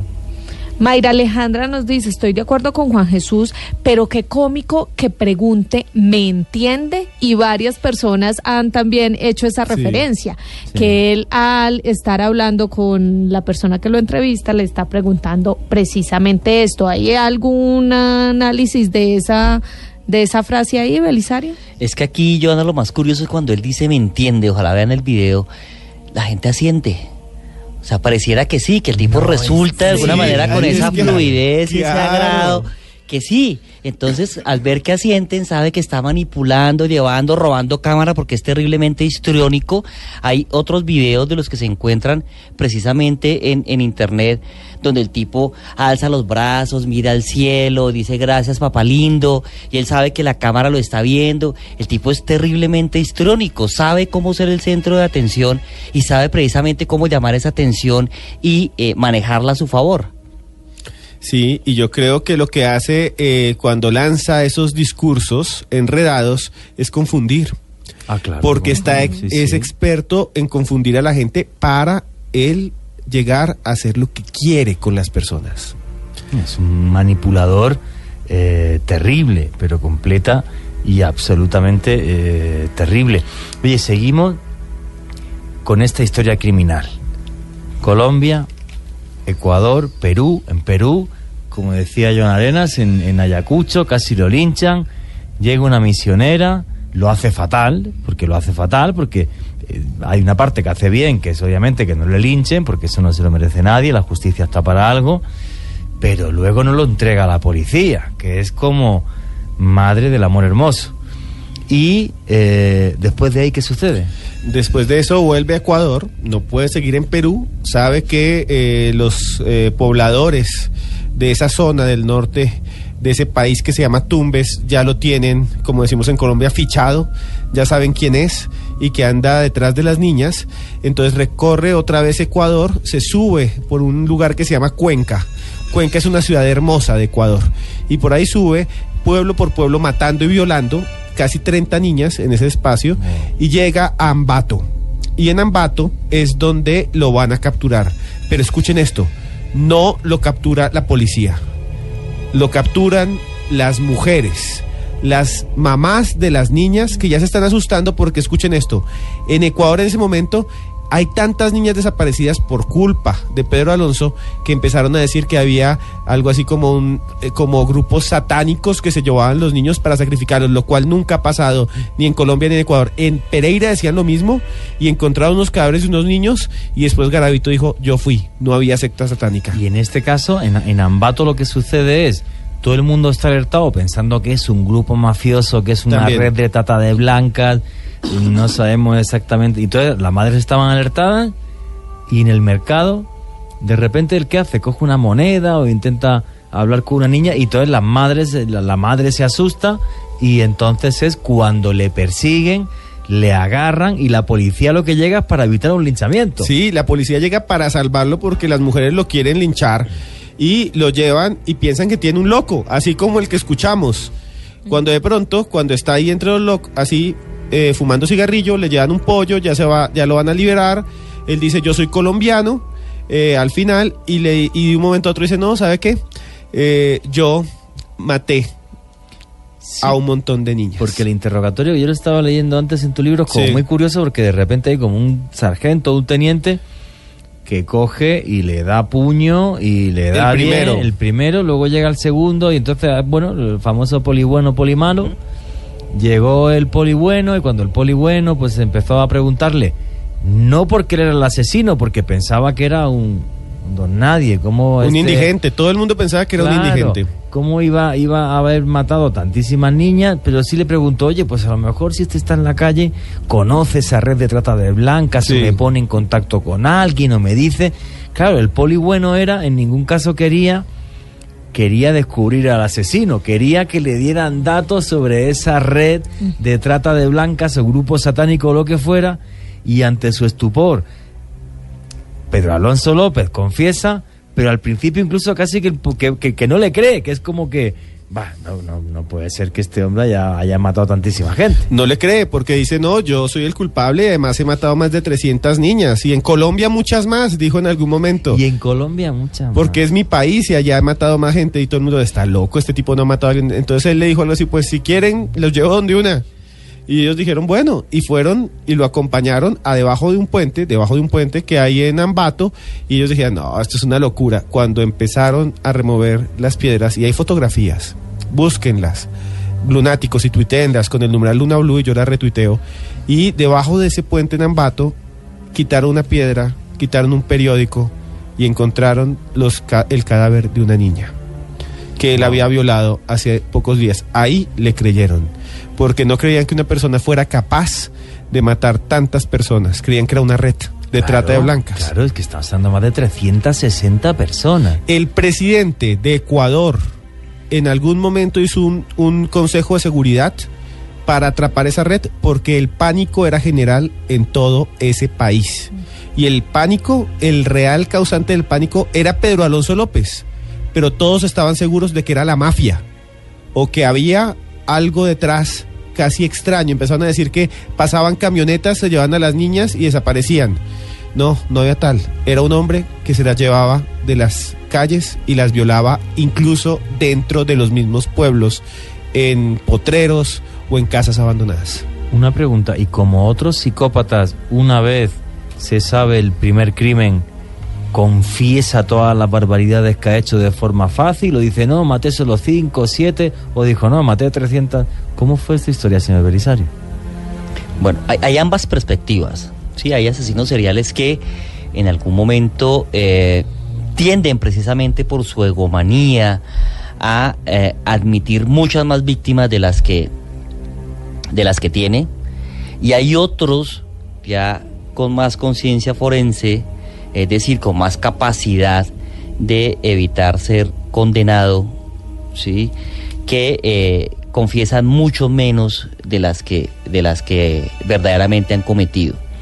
Pero en el caso de Pedro Alonso López, pues inicialmente él confiesa esta gran cantidad de homicidios, no se le cree, pero poco a poco, a través de la historia, de alguna manera se fue verificando, por decirlo de un modo, que efectivamente sí logró tener esa cantidad de víctimas. Como lo decía hace un rato, es el prototipo de asesino serial organizado, ¿sí? ¿sí?, que hace precisamente que sea más difícil su detección y su captura.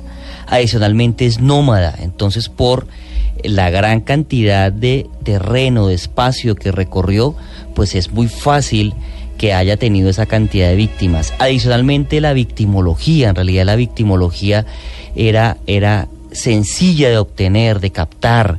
La capacidad, como ya hemos escuchado, que tenía este sujeto para confundir, y como muy bien lo explicó el profesor Esteban, pues está precisamente ayudándolo a que tenga muchas más víctimas, incluso de las que él llegó a presumir. Belisario, recordémosles a los blunáticos qué características tenían las víctimas, tanto físicas como económicas, porque varios blunáticos nos han preguntado esto. Inicialmente hay un rango de edad, estamos hablando de niñas entre los 8 y los 13 años de edad, que venían de extracción muy humilde. En su gran mayoría eran niñas muy pobres que trabajaban en mercados, algunas otras que vivían de la indigencia, algunas otras que tenían unas condiciones precarias y que físicamente había un común denominador. Eran indígenas o con rasgos indígenas, que precisamente a él, dentro de su fantasía, le atraía enormemente, ese aspecto le excitaba, y como mencionaba hace un rato, cuando hicimos el análisis morfológico de estas víctimas, pues encontramos una correlación muy fuerte con las características que tenía doña Benilda, su propia madre. Y gracias a Eric Rodríguez, ahí está la fotografía de la niña encontrada bajo el puente, del momento en que la encuentran, está en @cruzescribiente y también en los demás Twitter del grupo de trabajo. Yo quiero que escuchen cuando a Pedro Alonso López lo capturan. Después de que él confiesa, hay un momento en que deja de dar los lugares donde hay más víctimas, porque ya se dio cuenta que era una patraña y que lo iban a condenar. Y dijo que no era él el que mataba, sino que era otra persona, que es lo más absurdo que haya dicho. Escuchen otra vez a Pedro Alonso López hablando de que él es inocente y que lo ha hecho otra persona. ¿Cuántas violaciones realmente cometió Pedro Alonso? Yo no cometía, yo estoy implicado como cómplice, claro que participé en el hecho, pero... Él acusa a Jorge Patiño de ser el autor directo de las violaciones, pero al parecer este personaje es un invento suyo. O sea, yo le... ¿Tú le mataste? Sí, porque me tenía sugestionado bajo amenaza de muerte, que si lo delataba, que él me mataba. Pero Jorge Patiño eres tú mismo, decía. No, padre, yo Pedro Alonso López para servir. ¿Y quién se supone que era ese otro personaje? Y esto Patiño. es lo más extraño. Él dice, yo no mataba. Escucharon bien, blunáticos. Dígame qué piensan con el numeral de Blue. Rafa, ponlo otra vez, por favor. ¿Cuántas violaciones realmente cometió Pedro Alonso? Yo no cometía, yo estoy implicado como cómplice, claro que participé en el hecho, pero... Él acusa a Jorge Patiño de ser el autor directo de las violaciones, pero al parecer este personaje es un invento suyo. O sea, yo le... ¿Tú le mataste? Sí, porque me tenía sugestionado bajo amenaza de muerte, que si lo delataba, que él me mataba. Pero Jorge Patiño eres tú mismo, decía. Es tan confuso que tengo que decir que lo pongan otra vez. Porque es que es tan tremendamente confuso que para que todos los lunáticos, y a través del numeral Luna Blue, nos ponéis qué opináis de este increíble personaje. Perdona, Esteban. No, rápidamente. Él dice, yo no maté. El que mata es un señor que se llama Jorge Patiño, después de que ya había confesado. Ahora, cuando uno se pone a investigar, hasta hace muy poco, en una investigación de hace unos 3 años, supimos quién era Jorge Patiño. Así existía esa persona. Existía de verdad. Existía, pero no era alguien que hubiera estado con él en Ecuador. Es más, al momento en que él estaba en Ecuador, Jorge Patiño estaba aquí en el Tolima. ¿Sabe quién era? Cuando él era niño, no tenía amigos casi. Y entonces se la pasaba caminando por el Espinal. Y se volvió amigo de una persona que trabajaba en uno de esos oficios que a nosotros nos parece extraños, pero gracias a ellos vivimos, y iba junto a él todos los días a ver cómo mataba las vacas, porque Jorge Patiño era el carnicero y el matador el matarife, digamos, el Espinal. O sea, él era amigo de esta persona y ahí aprendió a degollar Pero esta persona... Y de repente lo relaciona y le echa la culpa a él. Pero tuvo quizás alguna relación en los asesinatos, o esto está descartado. Todo está descartado. Jorge Patiño era el que mataba a las reses en el pueblo, y él estaba a kilómetros de distancia y tenía familia. Pero en la cabeza de Pedro Alonso López, el carnicero, el que mataba ganado, era el que mataba a las niñas. Qué locura. Bueno, qué locura. Sí. Yo creo que es parte de su personalidad. O sea, lo que sigue intentando es manipular, y de repente vete a saber qué pasa por esa mente y dice, bueno, voy a confundir un poco a todo el mundo, que es lo que hacía normalmente, y entonces de repente mete un señor que es hábil con el cuchillo por su trabajo, porque es el matarife de un lugar, y a ver si así... Oye, qué cosa más tremenda, ¿no? Yo estoy pero impactadísimo. Una pregunta, o sea, le cogen, la agarran, empieza a contar sus crímenes, de repente estas cosas que yo me tiene, bueno, estoy impactadísimo de verdad escuchando esto, y a partir de ahí también empieza una historia judicial que es como tremendamente extraño todo, porque esto acaba en que no sabemos dónde está. Sí. ¿Cómo es esa historia judicial ahí en Ecuador y qué va sucediendo una vez que le agarra? Bueno, a él le dan en su momento lo que era la máxima pena en Ecuador, 16 irrisorios años. No te puedo creer. ¿Más de cuántas niñas? 300. No le puedo creer, sí. Le dan 16 años por matar. Pero una cosa es... como lo hizo aquí el monstruo de Monserrate.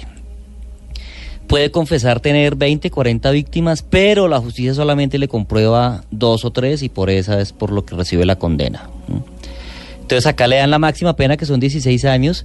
Hace algo que algunos asesinos seriales con trastorno o características psicopáticas hacen dentro de eso, mismo garabito, y es tener un comportamiento impecable en prisión, lo que hace que rebaje pena. Perdone, señor Belisario, un tipo que ha violado, asesinado, que además en la cárcel aquí en Colombia asesinó a 2 personas, llega a Ecuador y quizá porque se siente una rockstar, es el tipo de repente más bondadoso tranquilo de la prisión. Exacto, eso es el tipo más tranquilo, el tipo no se mete en riñas, no consume drogas dentro de la prisión, o por lo menos que no lo detecten, ¿sí? No tiene armas ni trafica armas dentro de la prisión, es decir, el tipo exhibe un comportamiento aparentemente ejemplar, y esto le permite, asiste a los talleres, se convierte, ¿sí? Entonces, alguna religión, y esto le permite rebajar pena. Incluso aquí en Colombia esa medida todavía existe, y por cada día de buen comportamiento que usted tenga o que asista a los talleres o los programas que hay dentro de prisión, por cada día puede rebajar 2 de su pena. Acá se aplica. Wow. Este sujeto en realidad termina pagando 12 años, sale de prisión, la cárcel donde lo tenían, de prisión, vuelve a Colombia, regresa nuevamente acá. Doctor, espere un segundo porque tengo aquí el audio del momento preciso en que liberan a Pedro Alonso López. Eso es maravilloso, sí, escucharlo. Señores, me voy libre, paso a migración. La alegría duró poco tiempo, solo estuvo libre cerca de 1 hora. Por extranjero e indocumentado no pudo irse a su país. El intendente de policía de Pichincha le planteó un nuevo juicio para deportarlo y ordenó su reingreso a la cárcel. Usted es extranjero y si usted no tiene la documentación en regla, yo no puedo ponerle en libertad. ¿A dónde está el carro? Mientras regresaba al CDP, varias madres de familia impugnaban su libertad. Yo, pasando algo con mis hijas, yo mismo le hubiera matado. ¿Usted qué opina? No, eso es un peligro para... Pero ya ha pagado 14 años. Sí, pero y él no ha cambiado en nada. Pedro Alonso López obtiene su libertad tras 14 años de prisión en el ex penal García Moreno. Él fue juzgado por 15 crímenes y violaciones, pero tiene un centenar de acusaciones. Asegura que no es el culpable directo, pero acepta ser cómplice. Y eso, ¿sabe qué pasó? Lo dejaron libre y escucharon al comienzo cuando decía, soy libre. Sí, claro. Le vuelvo a mi nación, decía, soy libre, vuelvo a mi nación. Y lo trajeron hasta la frontera con Colombia y allí no tenía ningún delito, entonces iba a quedar libre. No, al llegar aquí a Colombia hubiera quedado libre porque aquí no tenía acusaciones formales de violación ni asesinato alguno. Entonces los agentes del DAS hicieron una colecta para pagarle el hotel. Los colombianos. La policía colombiana, la inteligencia colombiana, entre ellos pusieron cada uno plata de su bolsillo no y le pagaron un hotel y se turnaron para vigilar la puerta porque creían que iba a salir a matar. Incluso le llevaban comida. Mientras aquí un juez del Espinal, donde había un caso, hacía una orden de captura para poderlo capturar. O sea, porque él regresa a Colombia. ¿Y a qué lugar de Colombia regresa? ¿Al Espinal? A Ipiales. A Ipiales. A Ipiales, Nariño, en la frontera. Vigiladísimo por la policía colombiana, por el DAS, que ellos mismos ponen dinero de su bolsillo. Claro. O sea, y todos pensando que iba a volver a delinquir para trincarlo. Claro, y entonces tenían que tenerlo ahí cerca, y él aceptó, pues me están pagando un hotel, es Pedro Alonso López, se fue al hotel y le traían pollo. Vamos a ver, el mejor guionista de Hollywood no se le ocurre esto. No, al mejor guionista de Hollywood, al que ha hecho Star Wars, que es mi película favorita, no se le ocurre esta historia. Es que yo me quiero imaginar de qué año estamos hablando, Esteban, más Estamos o menos. hablando de 1993, más o menos. Año 93 ya hace 4 días. Y la policía colombiana ahí con él y esperando y que delinca, porque no había denuncia ni pruebas puestas ni pruebas, porque claro, ya había pasado tantos años que ni pruebas ni nada de nada. Y después entonces un juez del Espinal encuentra un caso de una niña asesinada, lo puede de alguna manera requerir, la policía lo captura, se lo traen, no en avión porque no tenían plata, se lo llevan en un carro hasta el Espinal. Cuando llegan al Espinal, que eso es un recorrido casi de un día, casi hay un motín y el pueblo entero lo quería matar, y entonces lo tuvieron que traer hasta Bogotá y lo dejaron aquí en un anexo psiquiátrico, y ahí un juez lo declaró inimputable. Porque ahí va, señor Balbuena, tengo que preguntar, o sea, ya me vuelvo loco. Vamos a ver. Este señor, 16 años en 14, al final penó 12, ¿no? Creo que ha dicho usted. 12, técnicamente 12. Técnicamente 12, o sea, realmente 12, técnicamente fueron 16 la pena.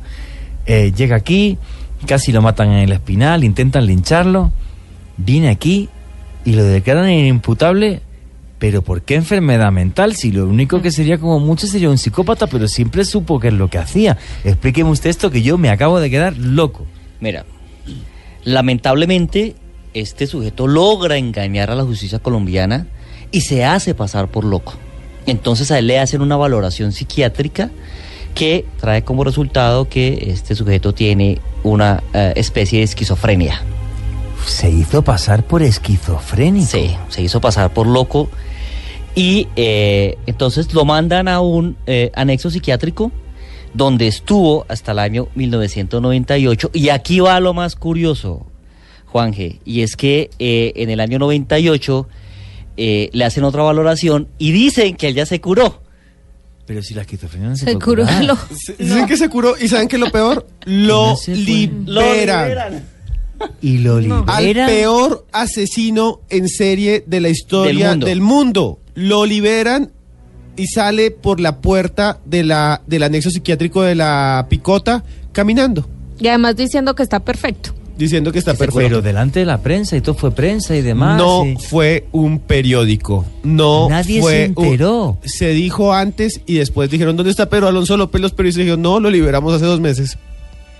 Es que no, vamos a ver, es que no puedo creer, o sea, es que me quedo loco, o sea, vamos a ver. ¿Y cómo un juez coge ese primer peritaje, esquizofrenia? No le habrán dado ni pastillas, si se le han dado, no lo sé, pero es que la esquizofrenia no se cura. Y corrígeme usted si me equivoco, es que no se cura. De acuerdo, es incurable. Es incurable. Y de repente dicen, ay no, qué pena con usted, resulta que me equivoqué, usted no es esquizofrénico después de 5 años, del 93 al 98, venga, le dejamos suelto. Y sin ni siquiera decirle a la policía, oiga, cuidadito con este señor, que parece que hay pruebas de que mató 300 y pico personas, y desde entonces nunca más se supo. Nunca más se supo. Incluso las noticias que tenemos son 2. Una, fue a la casa de su mamá, que todavía estaba vivo, le dijo, necesito ya mi herencia. La señora era muy pobre y le regaló un catre, una cama, él la amarró y se la llevó. No. O sea, que fue a ver a su mamá, la que le maltrató, sí, la que le humilló. Y le dijo, ¿dónde está mi herencia? Oye, una pregunta que me viene a la mente, porque es que ¿Sería posible que un tipo que ha sido el mayor asesino en serie de la historia, con más de 300 asesinatos, haya salido y no haya vuelto a delinquir? ¿Usted qué opina, señor Balbuena? Obviamente que volvía a delinquir. Y lo peor, Juan G., es que estos sujetos, vuelvo nuevamente al término de conciencia forense, lo que hacen es que aprenden de cuáles fueron los errores que cometieron para que los capturaran o los identificaran y corrigen esos errores. Entonces, delinquen de una manera más sofisticada, mucho mejor. Aquí ya va a enterrar el cuerpo donde nadie lo encuentre, aquí ya va a quitarle los pulpejos de los dedos a la víctima o la dentadura para que no la identifiquen, aquí la va a desmembrar y la va a enterrar en varios sitios para que no vaya a ser encontrada nunca y no le puedan imputar ese crimen, es decir, lo va a perfeccionar. Lo último que se conoce de él en el modus operandi y la victimología fueron unas niñas encontradas en el Amazonas en el año 2001 y de ahí a la fecha pues no se ha encontrado nada más con relación a la victimología que tenía Pedro Alonso López. O sea que es posible que en el año 2001 en la región amazónica colombiana, estaríamos hablando de Leticia o algo así, imagino, aparecieron unas niñas que correspondían al modus operandi de Pedro Alonso López, del Monstruo de los Andes, el mayor asesino en serie de la historia. O sea que siguió delinquiendo y lo peor es que a lo mejor ahora mismo, mientras estamos hablando aquí, yo tengo ahora mismo, la gente no me ve, las manos en la cabeza. Es que, o sea, yo no conocía esta historia hasta que, bueno, pues en el Consejo de Redacción lo comenté por encima con Esteban, que es que a lo mejor está vivo, que es posible que esté en Colombia o otra vez en Ecuador, en Perú o en Bolivia. Sabemos que también falsificó una cédula, más o menos en el 99, 2000. Sí. O sea, y eso sí lo sabemos. Fue a una registraduría, se hizo pasar por otra persona y le dio una cédula con otro nombre. Y sabemos que eso pasó cuando estaba libre. Es posible que esté por ahí andando en cualquier lado con otro nombre, con otra identidad. ¿Qué nombre tenía esa cédula falsa? ¿Tenéis ese dato? El dato lo tiene, no os preocupéis, ahora lo buscamos. Pero me parece una cosa tremendísima. Incluso mira... la está pasando el profesor... Mira lo paradójico, lo paradójico, Juan G., y es que el tipo va y se presenta en la registraduría y da su propio nombre, Pedro Alonso López. Sí, está acá, lo tengo delante. Y tiene una cédula que empieza por 80 millones. Y en vez de capturarlo, le dan una cédula. Le dan la cédula. Creí que se había hecho pasar por otra persona. Después. Tengo la cédula aquí, me la acabo de pasar el documento el profesor Belisario y es Pedro López, Pedro Alonso, 8 del 10 del 48, cuando nació, masculino, tal, o sea, Tolima, todo perfecto. Y no lo detuvieron. 22 del 9 del 99. Eso fue en 1999. Fue y le dieron la cédula. ¿Y saben qué? En esa época creo que ya tenía circular roja de Interpol. Sí, señor.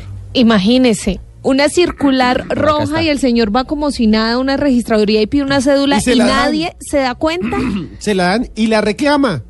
Porque la cédula se demora un tiempo. Claro, se demora unos meses la para reclama que... también, encima de oye, que no me la habéis dado bien. Y es el peor asesino en serie de la historia del mundo.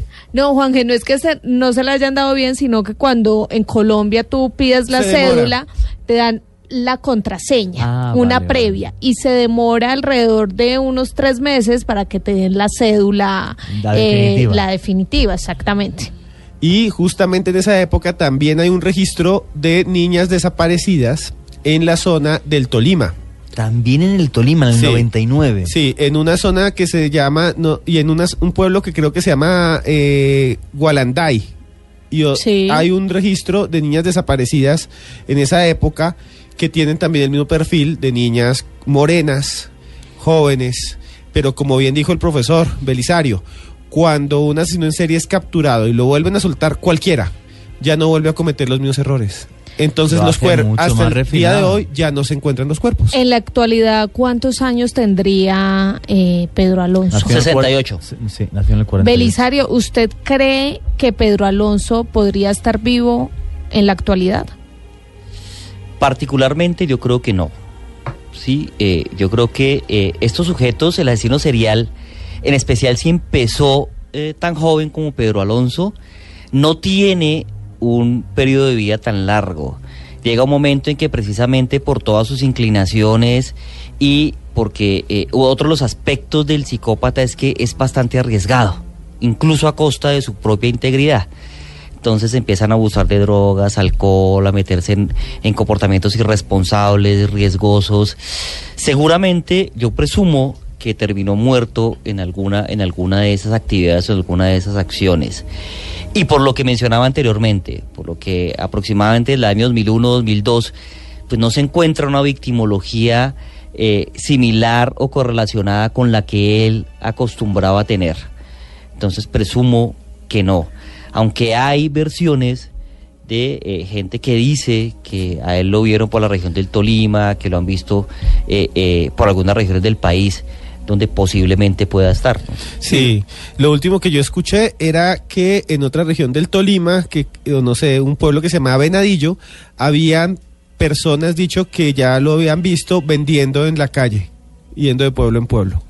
Incluso había alguien que decía, eso es para los lunáticos, pues si ustedes lo ven, tómenle una foto y nos lo envían con el numeral 1 algún día, porque él está buscado por la Interpol, tiene circular roja vigente, porque también hubo, escuchen bien, hubo un cadáver que apareció y que tiene un levantamiento en el que supuestamente era el cadáver de Pedro Alonso, y lo enterraron como Pedro Alonso López y ya iban a hacer el acta de función. Después la buscaron y las huellas no son las mismas, o sea que él le entregó su cédula porque le encontraron la cédula a una persona parecida a que apareció muerta. Aquí la tiene, Juan. Aquí me la acaba de pasar el profesor Belisario. Increíble. O sea, increíble. Sí, Lo cierto es que esta historia es tan cruel que uno pensaría que es pura ficción, pero no. Una vez más, la realidad supera la ficción. Yo puedo decir que llevo 20 años como periodista. Algunas épocas de esos 20 años trabajé solo haciendo casos criminales, como es en una cadena de mi país que se llama Antena 3, en un programa que se llama Alerta 112. No sé cuántos reportajes y cuántos reporteros he conocido de esto. Tengo ahora mismo las manos en la cabeza, no me las puedo bajar. Es que estoy que no me lo creo. Hay una parte criminal que bueno, pues que es increíble, impactante, con ese perfil psicópata, impactadísimo con la voz de este señor. Ahora, la parte de errores judiciales tras su captura es lo que supera la mente de cualquier guionista de Hollywood. No tengo palabra. Con lo cual, un programa como este, y para eso hacemos periodismo y somos periodistas, todos los que estamos en esta mesa, es que no vuelva a suceder, que no vuelva a pasar. Primero, que miremos siempre a nuestro lado para hacer que nuestra sociedad sea una sociedad mejor. Eso es lo primero, y que no surjan estos monstruos. Y segundo, que nuestras instituciones respondan con responsabilidad, protegiendo a los ciudadanos, que para eso pagamos impuestos. Profesor Belisario Balbuena, muchísimas gracias. No sabe lo feliz que me ha hecho que esté usted hoy aquí. Nos ha ilustrado de una forma magistral sobre esta historia entre lo macabro y lo rocambolesco. Quiero decirle que es súper feliz de estar aquí y de que esté usted aquí, y que ojalá le tengamos también muy pronto para contarnos otro, para que nos vuelva a ilustrar en este tipo de historias que pienso que tanto le gustan a los oyentes, y yo he disfrutado muchísimo. Mil gracias a ustedes por la invitación. Bueno, pues son las 12:04. Yo no sé cómo estáis vosotros, lunáticos. Yo hace tiempo que no estoy tan impactado. Creo que además se me nota. Así que aprendamos de esta historia, que aprendan nuestras instituciones, que no se vuelva a repetir. Como siempre digo para cerrar el programa, que estamos en un mundo mágico porque está repleto de misterio. Cuidemos ese mundo que nos rodea. Buenas noches a todos. Esto es Luna Blue. Lo que sí me quejo es por mi porvenir, porque mi porvenir, característicamente mi porvenir ha sido un porvenir desequilibrado, un ser quizás olvidado de la sociedad, ¿no? un ser que casualmente no estaba en contacto con ciertas sociedades, porque yo me he mostrado una persona con ciertas influencias y casualmente, en pocas palabras, el silencio es sabiduría, ¿no? Y más que cuando el hombre no tiene un espíritu, digamos, evolucionado como para ponerse en contacto, para buscar un porvenir, quizás como para salir del bajo mundo en que se haya uno revuelto, ¿me comprende? Luna Blue, periodismo de misterio en la radio colombiana. Luna Blue, de lunes a jueves a las 10 de la noche por Blue Radio, la nueva alternativa.